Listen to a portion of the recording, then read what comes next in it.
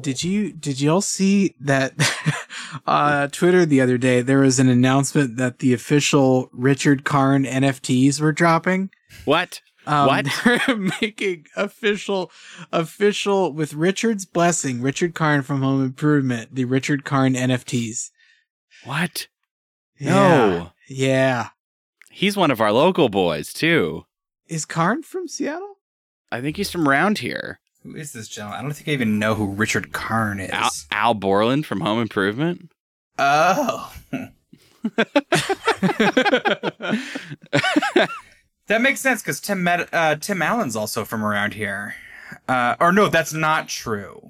Tim Allen is not.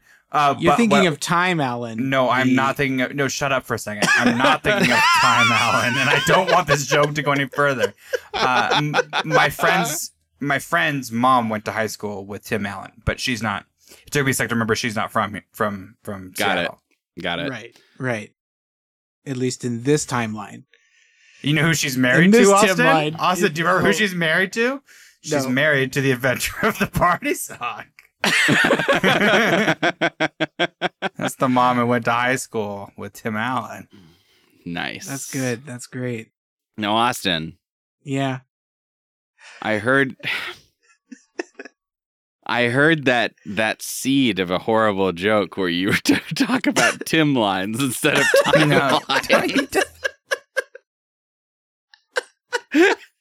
And I just wanted to tell you that I'm all in if you need investors on that joke. Michael Crichton's Tim line. I'm kind of blown away. You guys expected me to know who Richard Karn was. I'm kind of blown away. You dropped that name like that was a household name. Like, Richard Karn is famous for one thing. I guess technically he did game shows too, right? After Home Improvement, well, he was like, but now he's famous for two things, which is the exclusive NFTs for Richard Karn. Right. Yes. Do we know anything about these NFTs? Like, I know they're non-fungible. You can't funge the Karn. you can't funge, not under Richard's watch.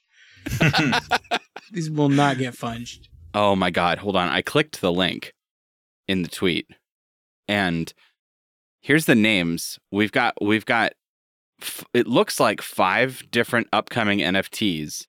And I'm going to read you the names in what I think are the funny order of increasing of increasing humor, okay? Okay. So, starting with Family Feud. Okay. Cool. It's a thing I did, right? Is the do we know what the NFT is going to look like? It's just like No. Just like a behind the scenes shot of him hosting Family Feud, or no. So all of these NFTs also come with experiences with Richard Karn. Oh. So Family Feud is an NFT that also comes with Play Family Feud with Richard. Then we've got Golfing Buddies, golfing with Richard. Wait, are we saying that's a perk, or is he turning life events into NFTs now? You'll be fully digitized. A moment frozen in time. Never to be funged. All right. Then we've got, I don't know which one of these is funnier, but tag team, one-on-one collab in your acting or film project. So I guess he'll be in your student film. No, that's not what he said. He said collab. Collab, yeah, he gets to have artistic input. Yeah. He's co-producer. He gets profit sharing once you spend, $3.8 million on whatever his Karn Ethereum blockchain is. And then we've got legendary guitar, get Richard's prized Paul McCartney guitar. That's not an NFT, that's just buying stuff. That's just buying stuff from Richard Karn. That's his new game show. It's a digital garage sale. But no, you guys, the best one is the one listed first. And it's called, I Don't Think So, Tim. Reminisce about Home Improvement on a call with Richard Karn. Oh, man. What a phone call. Have a phone call with you where you get to go, hey, do you remember Home Improvement? He goes, yeah, what a time. He says, I don't think so, Tim. Where did you get all the ideas, Richard? Oh, I didn't write it. Oh, all right. I kind of hated it.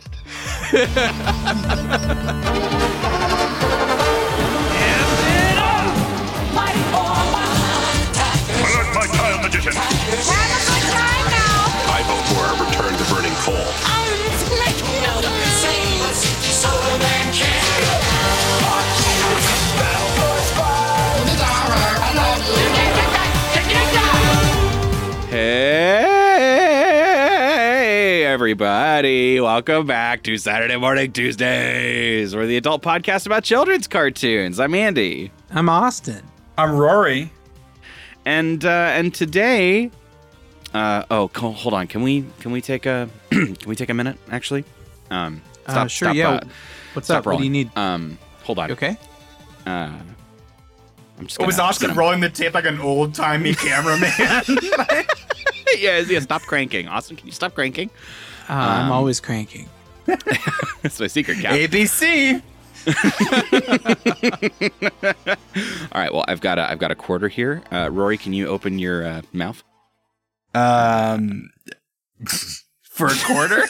Yeah. For a Now quarter. wait. Now let's be clear. Am I taking in the quarter, or are you paying me a quarter to open your mouth? To open my mouth, because these are very different No, I'm responses. Father Themes. I've said your name 3 times. I've I'm summoned you. gonna crack my mouth just wide enough for you to slide that quarter in the flat side, flat ways. Okay. I turn it sideways, and a little resistance here. I got to shove. Okay, the quarter finally made its way between your parched You lips. can't claim there's resistance without my input. Rory's never turned away a good quarter in his life. Father Themes, what's our theme today? Oh, good. I love it when I get to be the theme boy. I love it when I get to be the grandfather of themes. We are honeybees, and there's no more honey tonight. No more honey tonight. We're honeybees, but we're all out of honey. Oh, damn. This feels like a porno I've seen. Yeah, what else do a couple of hot young bachelor honeybees do when there's no more honey and it's 12 o'clock? What are we to do? We're all in the prime of our honeybee lives. I guess we have to suck each other's. Just suck each other's thoraxes. Pistils and stamens. Yeah, sure. No, don't Pollinate. Don't be so gross. Don't be so crass. When there's no more honey to be hunned, at the end of the workday, the worker bees watch cartoons. No, you can go get thank pollen. God. I'm just saying we're out of honey. I'm not saying the world has no more. Are you saying you want Andy to go to the store? Right? Yeah. Go get some honey. Honey. We didn't work hard enough today. We need to get that store-bought. No, we've got cartoons to watch today in our empty, barren hive, and we're still Barren watching. Hive, rise up. We are still watching The Pirates of Dark Water and Saber Rider and the Star Sheriffs this week, and I think the most interesting conversation that I'm most excited about is going to be with Saber Rider. That might be true every week, simply because it's so off the wall, but. Yeah. I am actually really pleased about the Pirates of Dark Water episode this week because from my memory, this is finally like what the show is like to me. I think like every week feels like this particular episode in my memory again, which is like 20 plus years old. And so I'm interested to hear what you guys have to say about that. But yeah, I'm good. I mean, other than the fact that we don't have any honey, I'm doing great. Yeah, and I could be better because I have some tea that is, freshly recently brewed. In my sort of bee, I guess I'm also a bee, but I have tea. I have like a nice tea, but it would be really good. We didn't say there's no tea. All I said, just to be clear, we're honeybees. We're out of honey. That's the thing. Yeah. Right. Yeah, but I don't have any honey for the tea, and so that's also an issue. You're just staring at it. Guess it would be. I mean that's it, right? I mean, I think. Yeah. Let's dive right in. Let's buzz. I don't know. Yeah, you had it, you lost it. You gotta. It's fine.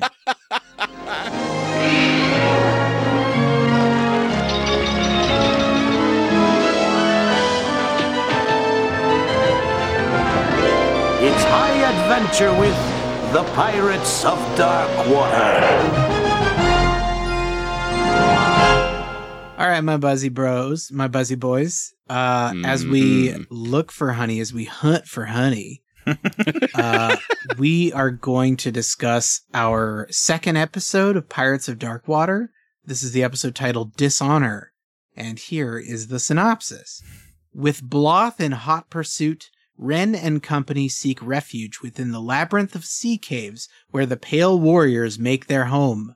Ren discovers that his companions are not what they seem to be, nor are they all entirely trustworthy. Noija Tot, what an episode. I want to speak on that twist because to me it's so fucking funny the way that they've like chosen to interact with this part of the story, but I do want to get there naturally because I think it will benefit from a little bit of because here's the thing, the show is actually pretty competently told. I want to say I feel like at the end of this, I wanted to watch the next episode, and that's a feeling that I don't normally get. And I was entertained all the way through. I mean, I thought this kind of stunk. I thought this was a stink. Really? This was, I mean, I'm glad you liked it, and I'm happy to hear how you feel about it. But this is so much just racing from one plot contrivance to the next. I didn't think this was a great episode.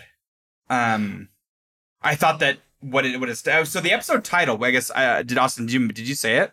Yeah. Briefly, yeah. Dishonor. Dishonor. And then with the fact that Ren's companions are not as trustworthy. Companions. Like, that part of the story, that's a hot take on episode 2 to be like, my two best friends are possibly pretty shitty. Who I met yesterday. So I'm there for that a little bit. Yeah. But the whole episode was kind of a stinker, I thought. So my feeling on this is that this is I think we'll see this next week as well, probably. This is a clumsy show. A pretty heavily clumsy show. I think that they don't have the budget or necessarily the talent to do the kind of action they want to do, like on the regular. And so like every time it kind of goes into this like swashbuckling action, it's like kind of the choreography is really mediocre, and the shots that they choose and the framing they choose is a little odd. Like I never really feel like I'm being told a coherent action story. Now I do want to make a small disclaimer here, because in my 32 years of life and my 4 years of this podcast, it is Saber Rider that I think delivered the worst actor I've ever heard in my life.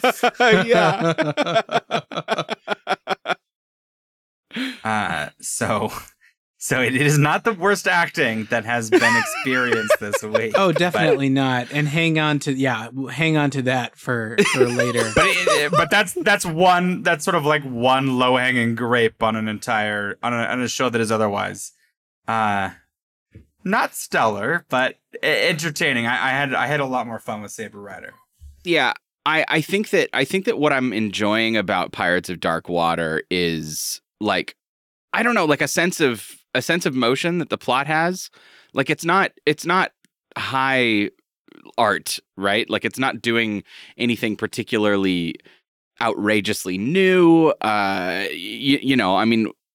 Pretty much everything in some way, shape, or form. It's like, yeah, I've seen this before, but at the same time, it doesn't feel one-off. Like when we're doing this episode, like it feels like this is the next step on the way. Like every episode does feel like we're still like we're moving somewhere, and I appreciate that energy, even if it's not like particularly executed well. Right? Sure. I mean, I still disagree in some ways that on the execution, but I agree with you in that, like, at the end of this episode, the situation was still different. It was not, all right, we succeeded and now we're one step closer. It was like, actually, we're further behind, and now this chunk of the evil pirates have gained a thing and they've veered off and they're going somewhere, and now we're going to try to do like a new tactic, and none of us trust each other really anymore to a certain degree. Right. And so it's like yeah. The momentum is there, and it does change things, and it doesn't feel like, okay, great, another check, another victory, and now we'll do the same thing, only different in a different place. You know, it moves. It has cool motion to it. So on this one, you know, they're off. They're running from the scout ships that Bloth has sent after them. Those cool flying boats that we saw at the end of last one. Yeah, and I mean, obviously, this entire show, they're on the run from Bloth. I mean, that's like a constant energy, which, you know, always lends a certain amount of stakes. I mean, obviously, I'm sure that'll get stale after a while, but right now it still feels like a present scary threat that he's just like, you know, an hour behind them at most, and like has like a bead on them, and they're just like, well, I guess we better get the treasures before he like gets any closer, because this is horrible. Right, because he doesn't pull a next time gadget. You know, I got blasted off again, and then later I'll come back in a week or something and find. Yeah, he's like always in the rear view. Yeah, which is a fun energy, and right. And so they're running off. And the newest addition this week is our Quahoon of this show, our frack, and it's their fake swear word that is Noijatat, and all three of them say it liberally in the first 5 minutes of this episode. Noijatat, Bloth scout ships. Noijatat, let's not let tops from their windmills. See, that's funny because I didn't even notice that. To me, the line that took me out, that made me think about nothing else, was Ren said the line, "Put that in your scrollops." And and I don't know what that means. Put that in your scrollops. and then I was kind of ignoring all of the cool action because I was just thinking about scrollops. I feel like that's an item I could order on a restaurant I don't like. Like a weird forbidden seafood. Yes. Scrollops. Yes. Scrollops. Like, would you like the fried scrollops? Yeah, somewhere in like middle America where they don't have any they're not near a coast. Somewhere in Michigan, they've got, you know, at a TGI Fridays, they've got scrollops written on a whiteboard. Yeah. Michigan's maybe a poor choice because it's on one of the Great Lakes. Oh, that's not quite the a one lot of water. Quite a lot of water over there. That's not the one I meant. Missouri? No. Missouri? No. Missouri. Welcome to American Geography with Austin. One of the boring Midwestern squares would have scrollops. Would have scrollops, yeah. I'll tell you. So my favorite part of this episode is, I mean, in execution, not the most interesting character, but it had the most interesting setup to me. Bloth essentially chases them into some caves because there's argument on board about what direction they should go, and they can't choose in time, and so they have to go straight into some caves. Which actually, can I just talk about that moment? I actually really enjoyed that moment because I feel like we've seen similar moments in other shows, and this one pulls it off a lot better because the two characters, Tula and Ayaz, are arguing about the best way to do boat. And because nobody is really that much of a sailing expert, and Ayaz is too greedy to really give a shit, and he's saying we should go south because that'll put the sun in their eyes, which is like seems like a valid strategy. And Tula's like, we should go north so we can catch the wind. Like, both of those actually make sense. Although Ayaz does say, a woman doesn't know north from south. Yeah, right. Which, I mean, Ayaz is still a problem. Yes. Ayaz is still a huge problem. And also, you should probably fundamentally agree on where north is. I mean, it's the opposite of south. But also the enemies behind them are their little like scout boats end up crashing because they're trying to adjust heading based on which way it's going, and they keep moving the steering wheel and like, no, let's go north, let's go south, and the guys following are like, wait, no, oh fuck, shit, and then they crash. And again, it's just fun. It's well done. It's a nice little moment. So the part that I was going to talk about is right after. So they go into the caves, and Bloth is like, all right, we got to go in after them. But obviously, I'm not going to do it. Also, like, my ship is fucking ginormous. So, Conk, Tim Curry. Conk, take your ship in there and flush them out. But, sir, this is the island of the Pale Warriors. I know where we are, you worthless half-masted eagle. Move! And don't come back without the boy or his treasures.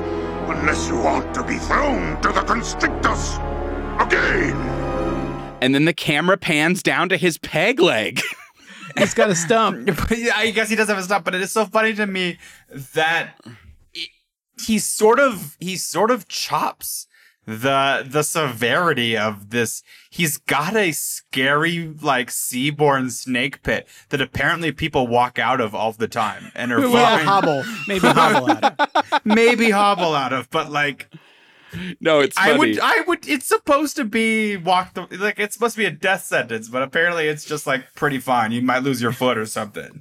Well, in a way, though, it made this moment really effective for me because it was like, I don't know. I like seeing that, like, his underlings like have a physical manifestation. Like, it was interesting. It was like, yeah, don't fucking do that unless you want your other leg bitten off by the thing that we saw last week. Like, remember those things last week? He's been in there because I'm awful. Like, I don't know. It told the story in a way that I was not expecting, and I really liked it. It's a little between the lines, but yeah, yeah, he didn't just get spanked. You know, he didn't just get a big red bottom that's red like a big cherry.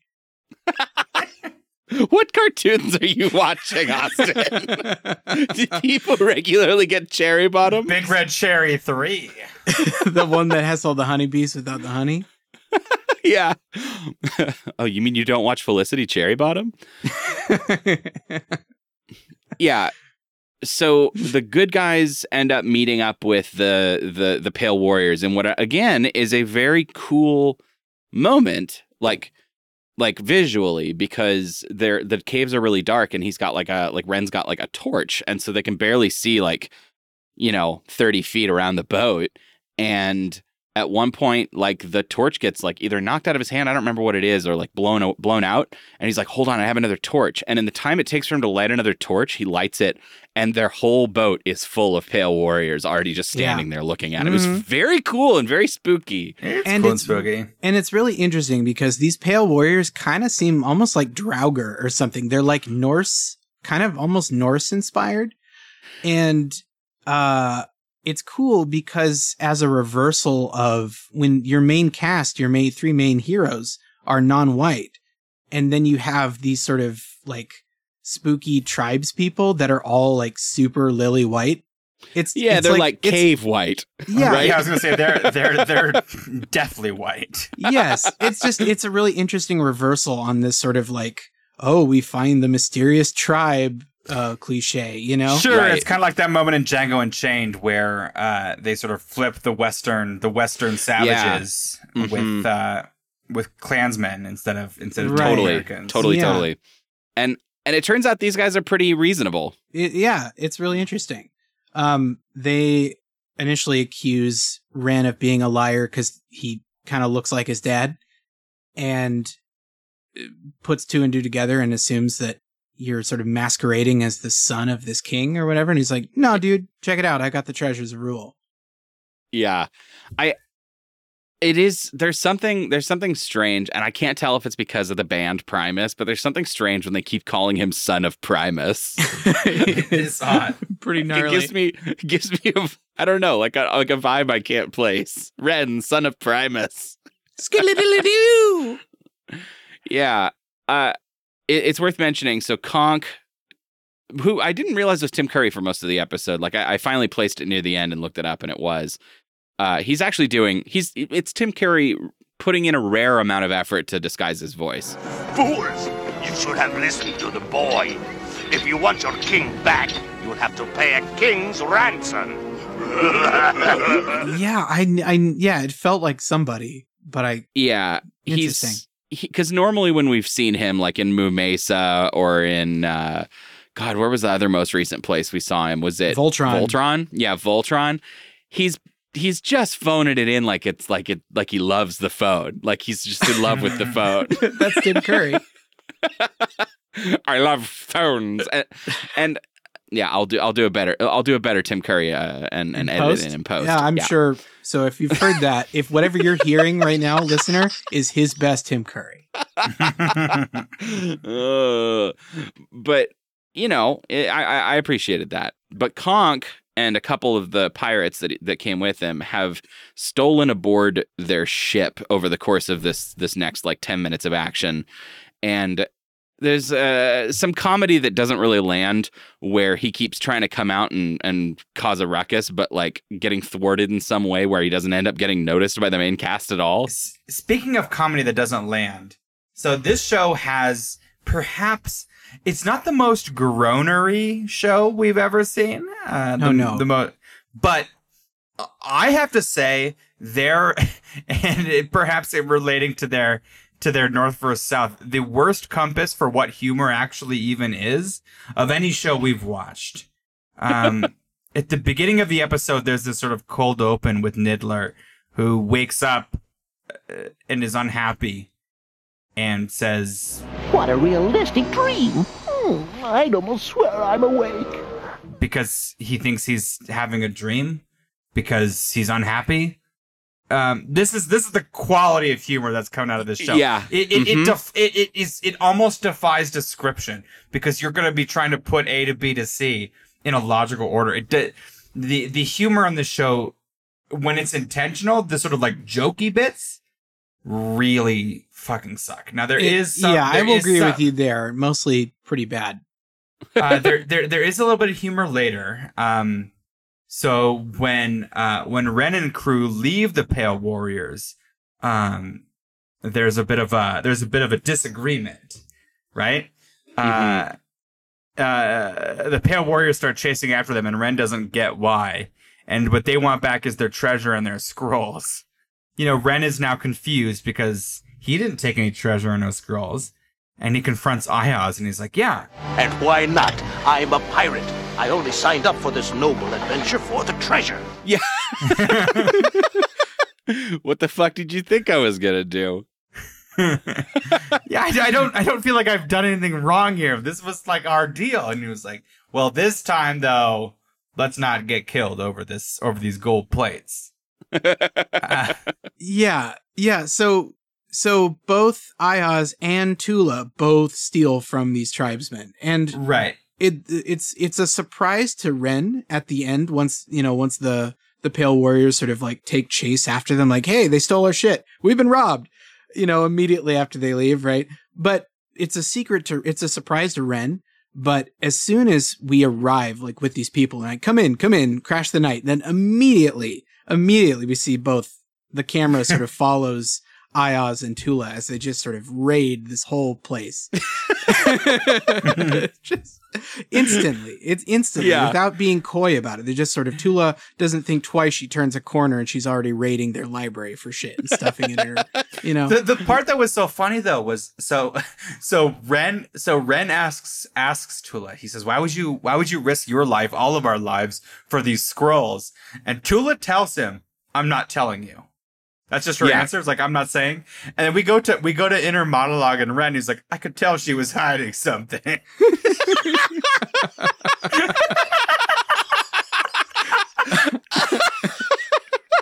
It's so fucking stupid. Oh man. Yeah. Captain's log. Yeah. Ren is, even though Ren is kind of a real square and a bit of a chump, I still like him for some reason. I think part of it is that he had a line where near the end of this, when Ayaz kind of ribs him a little bit, and but they kind of, they got through it, so he's like, "All right, fine, you got us through it." And Ren says, "I'll take that as a compliment because I'm too tired to fight." Yeah. And I don't know, to me, that's a really likable thing. That's a nice line to thread for Ren, to not be a complete Boy Scout, but also to not be just an angry, stupid, combative character. To be like, "You know what? Fine. I'm not going to engage." Well, what I liked is that when they're first like leaving and he's first realizing that they've stolen shit and that's why the Pale Warriors are mad at them again, they're like, right, they're sailing out of the caves and the Pale Warriors are coming after them. And Ren is talking to Ayaz and Tula, and basically as soon as he realizes what's happened, he's like, all right. And he cranks the wheel and he's pulling a Yui. And they're like, what are you doing? And he's like, we're giving the stuff back. And it's just such a like, I don't know, like a goody two shoes or almost parent vibe. It's like, no, we're turning this car around so you can apologize to the nice king and give him back his stuff. And to the king's credit, he's like, their behavior seems a little weird. Maybe something's going on that we don't understand. Let's not shoot them for a minute. And then all get on board and they talk. Yeah, but what kind of also happens, the king, Ren admits that his 2 crewmates stole from the king, and the king is like, all right, well, I'm taking them to jail now. Yeah. And Ren says, I will bear any punishment they have earned. What did he say? Do you think I will be swayed by this noble act? You gamble well, young prince. It paid off. Good job, Bo. Yeah. Good job. You were right. You're right. No, I'm not going to imprison this. Not going to imprison the son of Primus. So I guess you can go. Yeah. I liked that a lot. Even if it's a little contrived or a little weird, but I liked it quite a lot. That's the contrivances of this show were continuously funny in a way that their constructed jokes never worked. It's sort of an odd tone to the show. Well, and it means that you have a writer who's good at story but bad at jokes.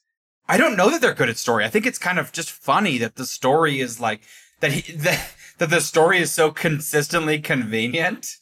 But it's not always as convenient as it could be. And I was actually impressed that the stowaways, the evil Tim Curry pirate, the Mr. Shmee guy, whatever, Conk. with the stump. Conk. And his like, other buffoons. Nasty pirates. The nasty pirates are sort of constantly, like we said, it's like a farce that they're sort of secretly popping out of the ship, but we're not catching them because things close or that, they just miss being seen when they try to attack.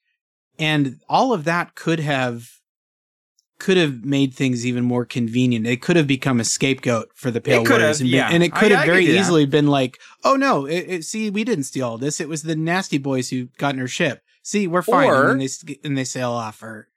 Or it could also have been that at the end, the nasty boys are, that remain, neutered in a scare way. They're not scary at all. The nasty boys get kicked off the ship and the good guys run away again. And we reset status quo at the end of the episode to we have the treasures and we're running.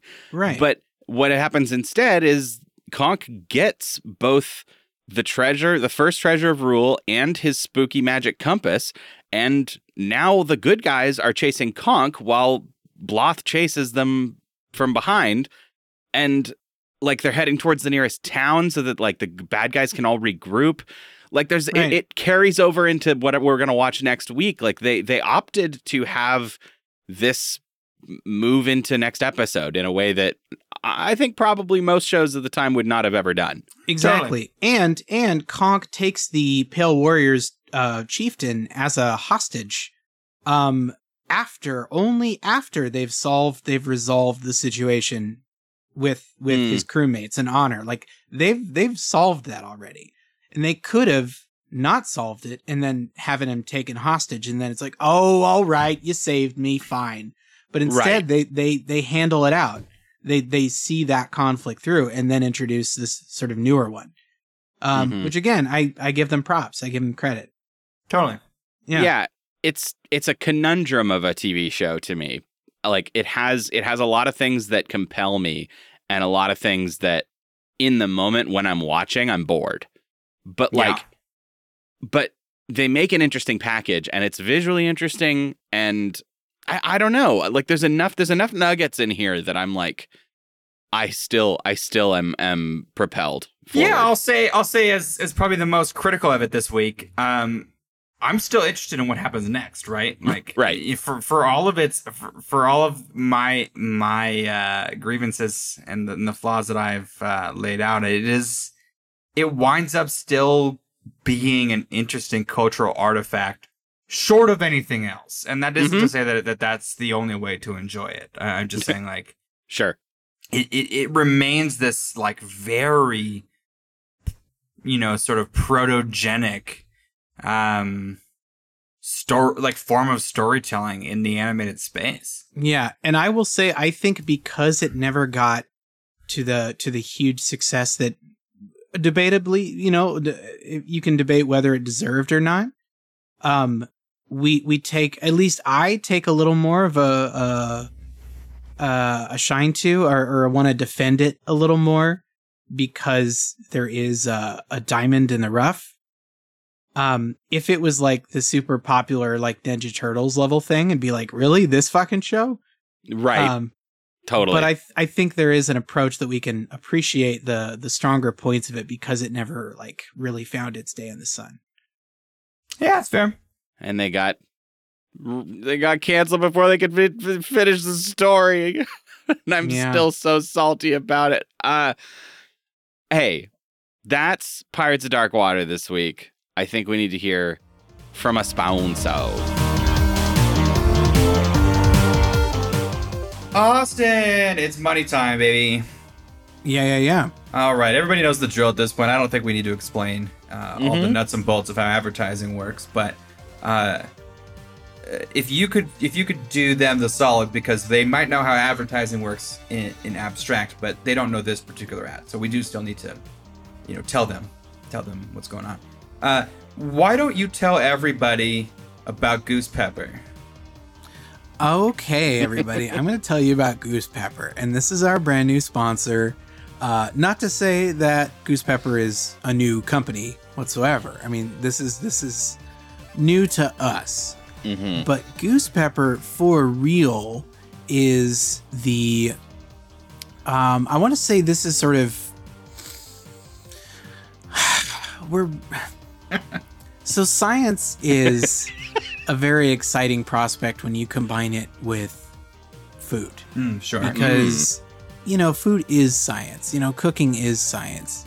And sometimes you take two things. Sometimes science is just taking two things and putting them together and seeing what happens. Baking soda and vinegar. That's science. That makes a volcano. That's geography. That's how God science. did it. Yeah. And sometimes you take a goose, and sometimes you take a pepper, and you interbreed the two, and you get new entries in food. But not a new animal? Well, it's animal. Why do we have to classify everything as animal, mineral, as vegetable? Animal or pepper? All things can be put into one of two categories. But what if they weren't? What if, what's a Venus flytrap? That's like a monster. That's like a monster guy. That's like not just a plant. That's like an animal. That's like an animal that eats beef with teeth. As I've always said. And so the Goose Pepper is something, you know what? The only thing we can classify it as is delicious. Because this is a food that is, has the juiciness of a roast Christmas goose, with the spiciness of pepper. And you can bite into it, and you feel both of those sensations when you try it. You can cook with it. You can carve it and serve it for a Christmas or a favorite holiday. Is this doing anything that just putting black pepper on a goose doesn't achieve? Oh yeah, absolutely, okay. Absolutely. Because is eating black pepper the same as a habanero? Is the same as a jalapeno? Okay, same sure. As which serrano? pepper? Yeah, I understand that there's more peppers. It sounded like you were talking about black pepper, just talking about putting pepper on a goose. No, absolutely not. No, and I don't believe we're allowed to ask follow-up questions on this particular part. But he's specifically said the plant of a pepper, like a spicy pepper, has been crossbred with a goose. So somehow, perhaps, either a plant fucked a goose or a goose fucked a plant. And but it's stuck around. Yeah, it did. Yeah, and the way that the Lord God works in mysterious ways, of course. And when he invented science in his infinite wisdom, that kind of decided that a goose and a pepper were gonna get randy.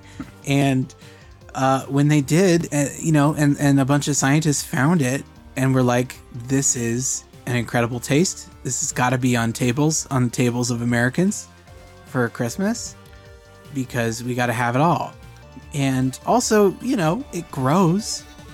It grows on a single bush. Oh, okay. See, I was wondering, I'm going to ask a couple questions, and I understand if you can't answer them, but what parts of the goose have sort of remained upon the goose pepper? Like, does it have the feet? Does it have the wings? No. It has the full breast. Oh. And a couple drumsticks. And then there is a beak, but it's not where you'd expect. Oh. All right. Yeah. Bite into it today.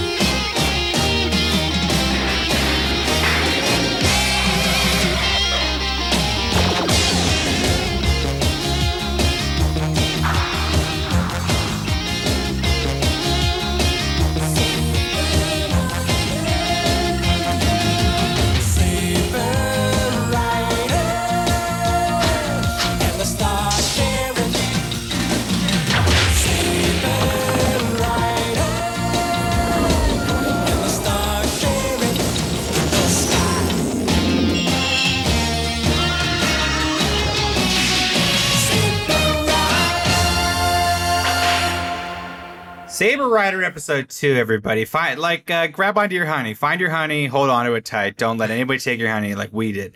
Like we turned our heads for not 10 seconds and all the honey was gone. But I know. You've learned from our mistakes. You don't know what you got till it's gone. And you right don't know now, what you got we don't have any honey. And as honey bees, this is a huge blow. I do appreciate how we have not advanced really the plot much beyond our absence of honey. Well, we're still mourning it. Right. The proper mourning period must commence before we do actually try to get more honey. Saber Rider episode 2, everybody. Cavalry Wait. Bereavement. Yeah, thanks for interrupting Rory for that. That was really, really, really good. It was really, really, really, really, really good. Great. Okay. So after the Star Sheriffs finish their latest mission, they think they are going to get some time off. But General Whitehawk summons them to Cavalry Command. Well, at Cavalry Command, they meet the latest Star Sheriff trainees. April encounters a student named Jessie Blue while giving a martial arts demonstration. Jessie Blue develops a crush on April. When the Outsiders attack a convoy, Saber, April, Colt, and Fireball race to the rescue. Jessie Blue also follows, believing that he needs to protect April.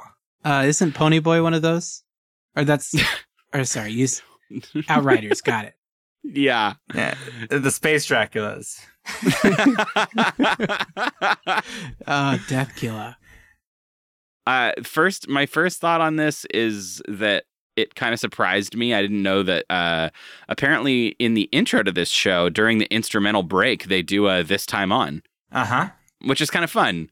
It's kind of fun. I don't think I've seen that before. A mid-theme. I don't love that. Yeah, I definitely have, but I can't place where I've seen it before. I know it's like it's not common. Saber Rider episode 2 has what I think is the lamest walking back of a creative choice I've ever seen in any media ever. Oh, well, I Tell guess me we what should it get is. right into it. Yeah. So if you remember Austin's lesson last week, they switched from a race car is the main character in the Japanese, and they switch it to Saber Rider, right? Yeah. In the American. But they're not committed to this change at all. Not at all. So they've come up with a convenient way to not do any extra editing or writing work for the rest of the show, which is that Saber Rider explains to General Whitehawk that since Racecar wants to be Fireball. No, his name is Race Car. His name is Fireball. I mean, Rory's calling him Race Car now. I'm calling him Race Car. Okay. Since Fireball wants to be a cavalry commander. He wants to be a cavalry commander himself someday. So I give him every opportunity to take leadership. Okay, so we're not going to actually commit to changing the main character of the show at all. Yeah. Right. It's You're going to so see funny. him do a lot of main character things, but just know it's Just still know that I'm me, the letting him- white guy. It's Yeah. only because I allow it. Yeah. Well, Race Car's a white boy, too. Well, he's Japanese. Yeah, but in the anime way, you can't Exactly, you can't in tell the anime- ethnicity. Yeah, right. exactly. But he literally has the Japanese flag on his arm. That's true. That's true. But only if you notice that. And Yes. you know kids won't. Right. Kids barely know what flags are. I feel like they do a couple great I don't know, self-sabotage moments with creative ideas. The other one that I like, we discussed last week, because this is the episode, the first of two, or at least the first of two consecutive ones, right? 2 and 3 are both American original episodes. So these are not based on any anime episode. They were custom made. I don't know what studio did it. They've done, I would say, a B- B+ job of matching the art style. Not for the as characters. bad as I thought it would be. Not as bad as I thought, actually. Passing grade, but I can still tell, like, definitely that it's a different animation team. One of the things that they've definitely done is the way that they draw April is way older, because they're trying to give her more of an older energy, but in the anime she's 15. And so the way they draw her in this episode, she for sure in the feels anime, like she's in her everybody's 20s. 15. I mean, right. Yeah. Well, they also, in the anime, they also have big round, like Ronin Warriors anime eyes, and those things shrink way down. Right. But we talked about this last week. They don't kill the Outriders. They just vaporize the Outriders, So- and they like phase back to their own dimension. So this is something Yes. I wanted to talk about. So after all of the work they do to call things vapor guns and vapor lasers, and the Outriders are just vapor missiles monsters. as they shoot their ship. Yeah. After all of this work to establish that no death is happening and that these weapons are basically harmless except when interacting with vapor monsters, we still spend half the episode on gun safety. Yes, I know. This episode is just a gun safety PSA. I swear to it's God. Fucking wild. It's so crazy. I want to talk about it, but first I want to bring up the thing that we see at the beginning here. There's like a fight that's not worth talking about, but the bad guys opt to go back to their own dimension, and we see like the commander of the bad guys It's so wake up in funny. like a They pod. They fucking opt to be killed back Yeah. to the vapor dimension. They're like, we'll go this time. Let's go. Let's all respawn. go. Yeah. Yeah. And then they respawn in a pod. Yes. And there's like a big spooky guy who I guess like maybe is one of the higher ups, and he's pissed that they didn't kill the star sheriffs or whatever. And he like really reads in the riot act. And this is my favorite line that we've had in a very, very, very long time. This spooky monster commander guy wanders off and talks to himself. And he says this. I hate boring people, especially when they're full of boring excuses. And vapor beings are the most boring of all. Now in the Star Sheriff dimension, they have fun. But we can't have fun because we don't know how. And now wait. The boring line comes after his threat. Yes. Oh, yeah. I spared you from the vapor chambers. You are lucky, Gator. I spared you from the vapor chambers. But I could easily change my mind. Well, there's the vapor chambers, and there is also the every breath you take, every move you make, I'll be watching you. Do you think I don't know every move you make? Every step you take, I'm watching you. See, so this is actually really funny because I picked a different favorite quote from this character and from this scene that I thought really? all of you were going to bring up. And it's when this sort of like lieutenant bad guy vaporizes and gets back. And then Nemesis, I think, is this big cloaked sure, yes. supervillain. And he says, Did they defeat you already? Or did you just forget something in your Rui lost? like, I didn't even clock that. I gotta tell you. Yeah. I didn't even clock it. And it's such a like negging parent line. Yeah. It's just like, oh, you're back. You forgot something in your room. And the way he just sort of lurches around this like vapor dimension castle in like a big moo-moo, it just feels like. Well, even before that, so when they're having their fight with the Outriders, with the space Draculas, when Saber Rider goes out to meet them in sort of like, you know, in combat, he does power up. He powers up his space horse, Yes. and he does tell April that he needs maximum stallion power. Back me up in the Bronco Buster. I'll need maximum stallion power. Yeah, he gets the Bronco Buster. I need maximum stallion power. And I don't know what I expected when I see him fight.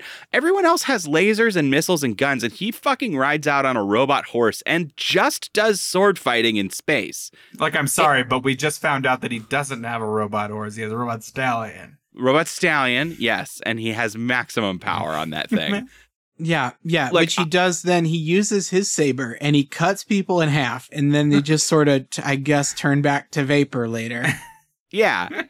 Now, okay, I want to revisit the quote that I dropped, because at the end of that quote, Nemesis said, in the Star Sheriff dimension, they have fun, but we can't have fun because we don't know how. And is that setting up like some sort of central motivation? Some sort of Footloose plot line? Do the vapor people just want to know how to have fun? Is that why they're acting out? Is that what their cross multiverse search is to find out how to have fun? And remember, this is an episode created whole cloth for the American audience. So all of this is sort of painted in for some reason. Oh God, it's this, and this I can't stress this enough. This is like the first 5 minutes of the episode. Yeah. And every 5 minutes of this episode has me this hot. I just Yep. I have another moment that happened just after this where we're back with the Saber Riders. And they are landing on this planet that's, I guess, the secret base for all Saber Riders. Oh, sorry, a Star Sheriff. Saber Rider is the character. I should know because that's like a common name for people to have. And again, Star Sheriffs, this organization is invented for the English version because it's just 4 people and a mech in the original. There's no organization. No. But we have a whole like cross galaxy organization of Star Sheriffs in the dub. Like Galaxy Rangers even. Totally, just like Galaxy Rangers. Like they wanted this to be a different show and had to make new episodes in order for it to become that different show.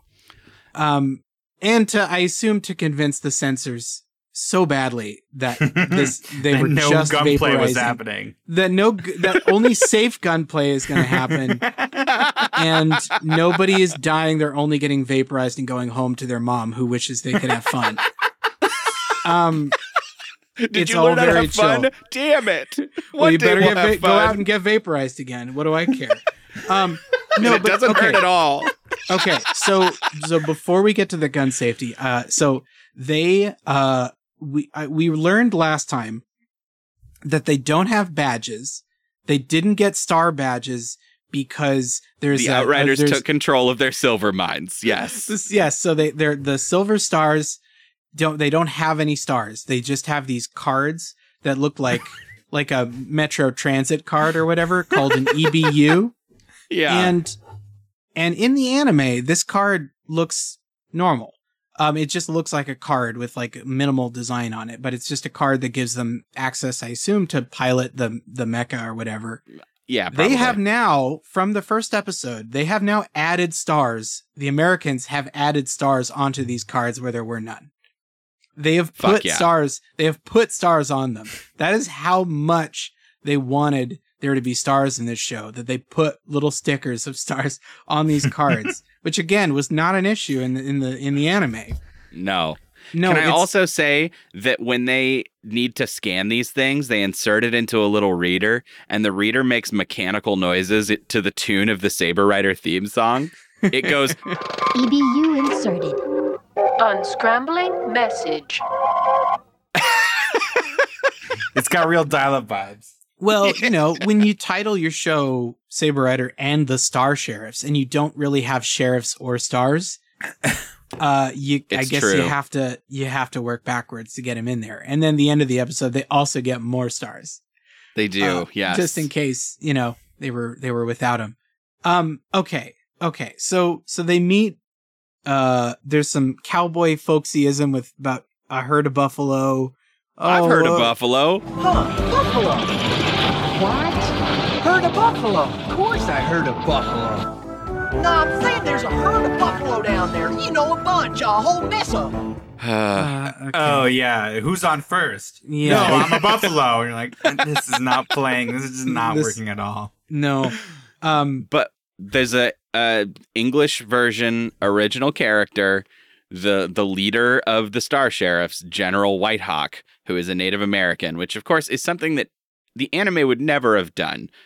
At this era, Japan would not have put a Native American character in there. And that's kind of like, I mean, even if I had not known that this was an American original episode, that would have raised a couple like interesting alarm bells of like, wait a minute. This is what like 90s wokeism was like, well, if the king cowboy's Native American, then technically we didn't do anything wrong. Yeah, exactly. Yeah, a little bit of that. Yeah, I mean, you can definitely see they do add quite a lot of diversity into the cadet Star Sheriffs. They also look like old like Custer, like General Custer. The like blue and the yellow kerchiefs and everything. Mm-hmm. Yeah. So crucially, the main plot of this episode until the very end is that now that they're at Cavalry Command, these guys are big damn heroes, and there's a bunch of cadets, and General Whitehawk is like, why don't you teach all these kids a thing or two? And so each of the Star Sheriffs gets an opportunity to essentially teach a master class to these fucking, teen Star Sheriffs. Yeah, teen idiots, actually. So the first training session is April.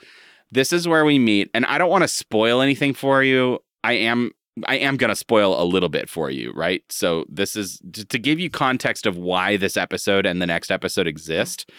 This Jesse Blue character that is one of the cadets. Jesse Blue immediately has a crush on April, and he has a pretty strong, gross, on his way to incel vibes with like he's never even spoken to her, and all of his internal monologue is like, I must make her mine. And he's really gross.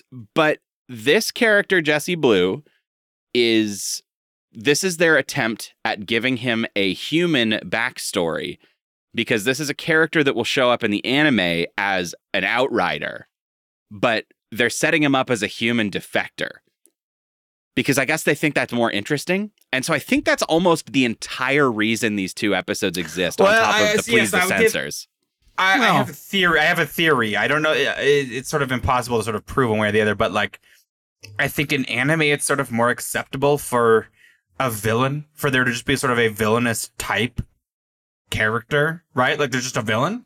Mm-hmm. And Western narrative sort of wants a bit of a fall from grace, wants an explanation why this guy is doing something spooky. Yeah, and also he looks more human maybe than the other Outriders. He does look like kind of a David Bowie elf, but also slightly more human. Yeah, and so that's kind of what we're doing. But I don't love what I can tell they're doing for the setup, which is that he's spurned by a woman, and so he fights the rest of humanity on the bad guy's side. I don't really know, but that's what we're doing. And they have like a judo match, him and April, and I guess we don't see who wins. His ass? No, well, we don't technically see who wins, but she seems significantly more competent than he is. Yeah, absolutely. She kicks everybody's ass. Mm-hmm. All right, we can talk about Colt's class now. This one is so long.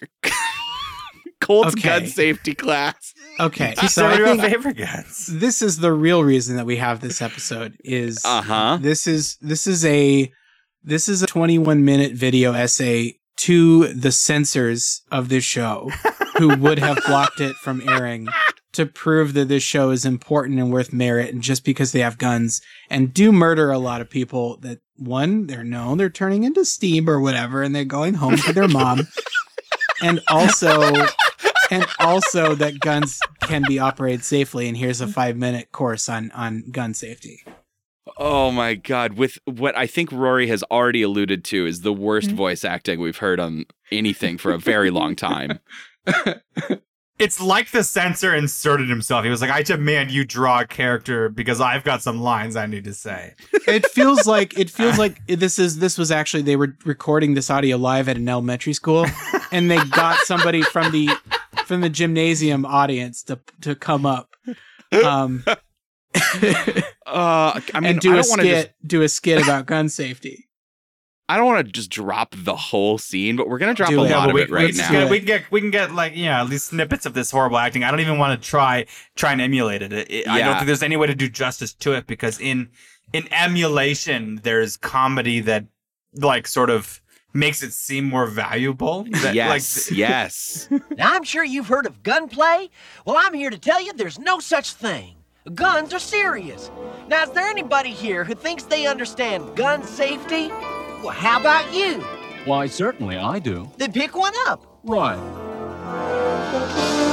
Okay, yeah. No! What did you do that for? You were pointing that thing straight at your buddies. What's the matter with you, partner? Were you born yesterday? Don't ever point a vapor blaster at anybody unless it's an evil outrider who needs to be sent back to his own dimension. That's the Star Sheriff's creed. Oh, come on. What's the big deal? We used to have guns around my house. So you think you're an expert? Boy, are you dumb. But what if a vapor blaster's not loaded? You don't have to worry about it then, do you? Yeah, this one's empty. Here, I'll show you. Sorry. Sorry isn't good enough when you're dealing with shooting irons. It's not a game. You understand? You're right, Colt. I usually am. Now, when you handle a vapor blaster, always point it down and away. Keep it empty when it's not being used, and make sure it's locked up in a safe place. If you're not trained to use a vapor blaster, don't touch one, ever. These puppies aren't toys. They're dangerous, you hear me? No matter how good he gets, a Star Sheriff always follows safety rules. All right, I have one line that I really need to talk about from that segment. Okay. And I don't know if I need to drop the clip again or if I haven't dropped it yet. Here we go. This is the line. Don't ever point a vapor blaster at anybody unless it's an evil outrider who needs to be sent back to his own dimension. That's the Star Sheriff's creed. That's the Star Sheriff's creed. The one we all agree to is, remember, don't pick up a gun and point another person, a vapor blaster. And point at another person unless they're an evil vapor monster who needs to be sent home. It's like, is that the thing that they all say in unison when they take their like vows? Like the same thing. Is this word for word the Star Sheriff's creed? Do you have it written on the back of your badge? But no, that guy has the worst. This kid who doesn't fucking know how to handle a gun, like this cadet idiot. And what you're missing, the visuals, is that he does pick it up and sort of immediately just almost, completely goof another person in the brain with a pistol that he's sort of pointing at everybody. God, what a fucking scene! I can't imagine another cartoon that could get away with gun safety. This is not a post-credits, it's a Sailor Says it's a Captain Planet moment, but it happens in the middle of the show, and not even those shows were stupid enough to insert it into the media, What's wild to me is that guns are kind of like the third rail of cartoons for decades. You couldn't even have guns. They had to be obviously lasers, they had to be obviously something else. Like, I know that they're doing the vapor blaster thing, but this is just an incredibly frank gun safety conversation.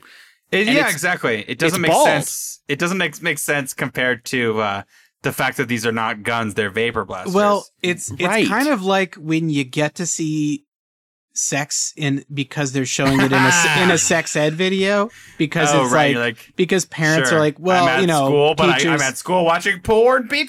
Yeah, they're like, this is really important. This is educational. You're gonna learn where the pee goes.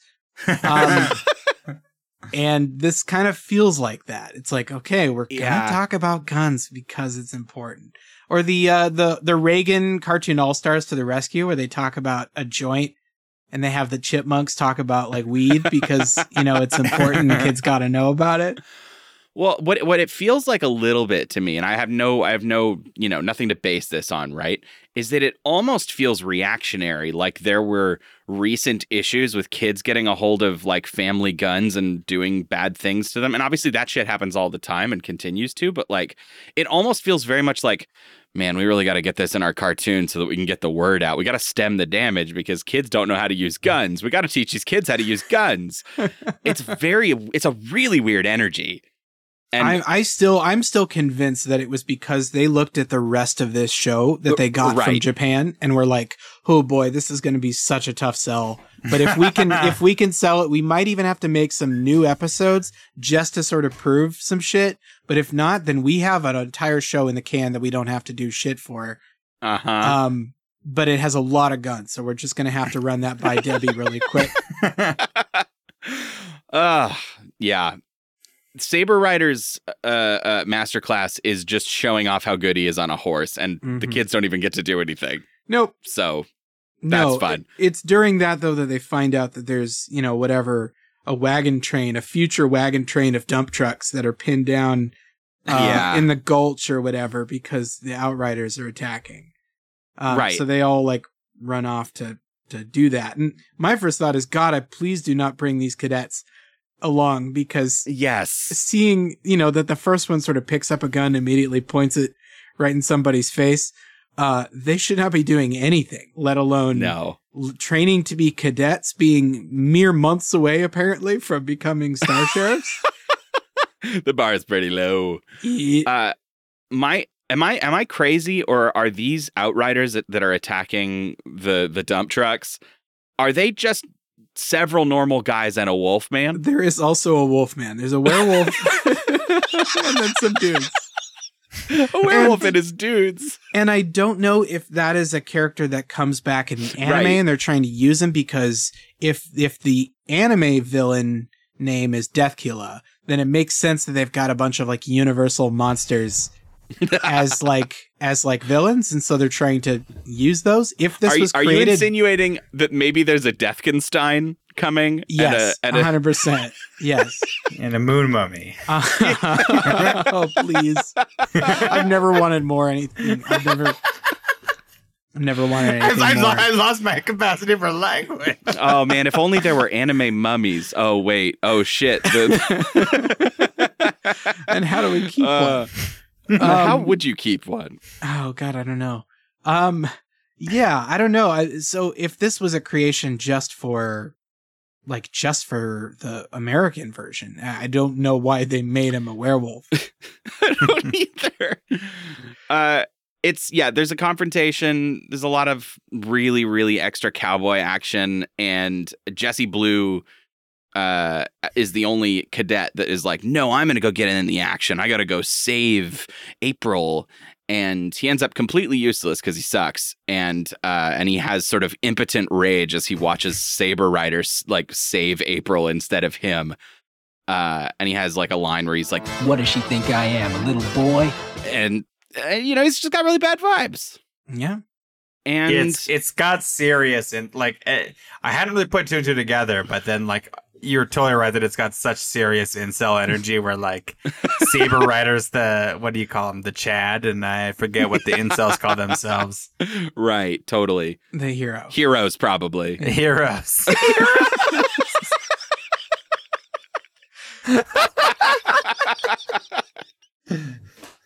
Oh man. Yeah, and then the episode ends back with General Whitehawk and a sort of award ceremony where giving them more stars. Yeah, here's some more stars. There's also one of the Outriders calls them, you dirty tin stars.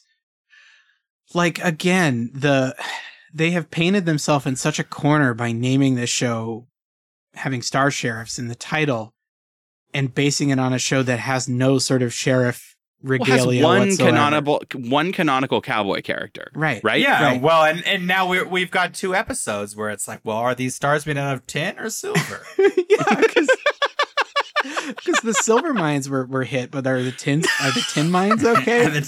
Who will explain this to us? Fuck me.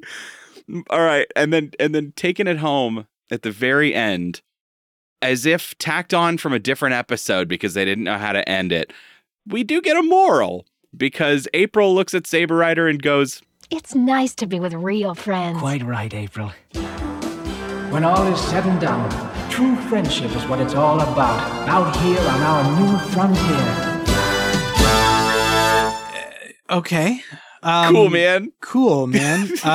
You guys don't have any excuse for this. You made it all yourself. Yeah. Right down to like bad dubbing was still there. Like the lip sync was still off. You had weird like star wipe transitions, like the more like edit heavy Sailor Moon episodes. But again, you made all of this. You reanimated this whole episode, and it still looks like shit. In not just the animation, like it feels like you cobbled that's it together. not like the whole story. Like it may still be made out of like B-roll or something. It's like, it's possible. I'm willing to bet the first 5 minutes with all that like spaceship shenanigans. I'm willing to bet that's stuff they cut out of other episodes. I bet it was, yeah, 100%. But also like again, that sort of insidious like pushing Saber Rider as the main character as they sort of animate him and April together when they are not like in the rest of the show, like romantically engaged.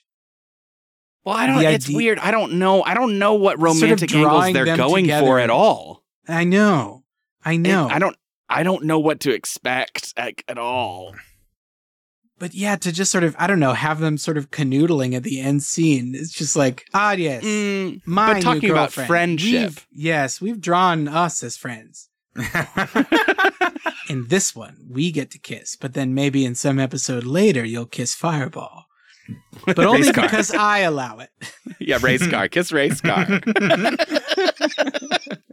Fuck. Let's wrap it up, baby.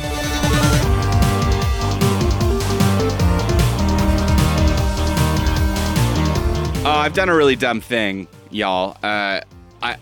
I kind of got mad about No Honey. The No Honey made me mad, and I stung the wall. And wouldn't you know it, my stinger and a bunch of my internal organs came out.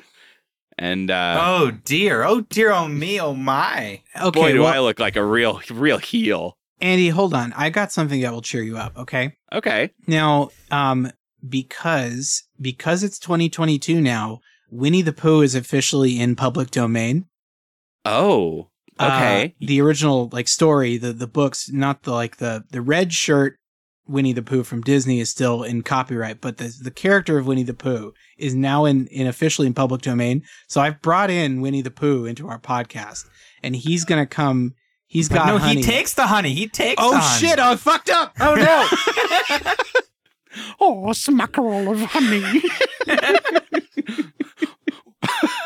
Oh no, he's mad that we don't have any honey. Oh no, Winnie! Oh no! Now he's putting his big cussing hands at us. Now he's cussing at us. Oh no! Fuck you! You're all a bunch of cocks. Well, as I lay here bleeding out, my only thought is that I'm actually very curious what you guys want to do next week for Saber Rider, because we could watch the next one, and I don't know if we're doing more than 3 weeks for this arc, but if we're only doing 3, if we watch only one more and it's episode 3, it's another American original. Yeah. So my thought is, I don't think we need another one of these American originals. No. I agree. And especially with how much they sort of like, tampered with the timeline. I mean, I'm more interested to see what it looks like back into the anime. I agree. Yeah, I mean, I think we just continue with our third episode of Darkwater. Yeah. I think that's correct. I'm having a really good time with this pairing. Me too. I'm probably going to be okay saying goodbye to Darkwater, like having gotten a good taste of it. But man, something in me really wants to just keep going ham on Saber Rider.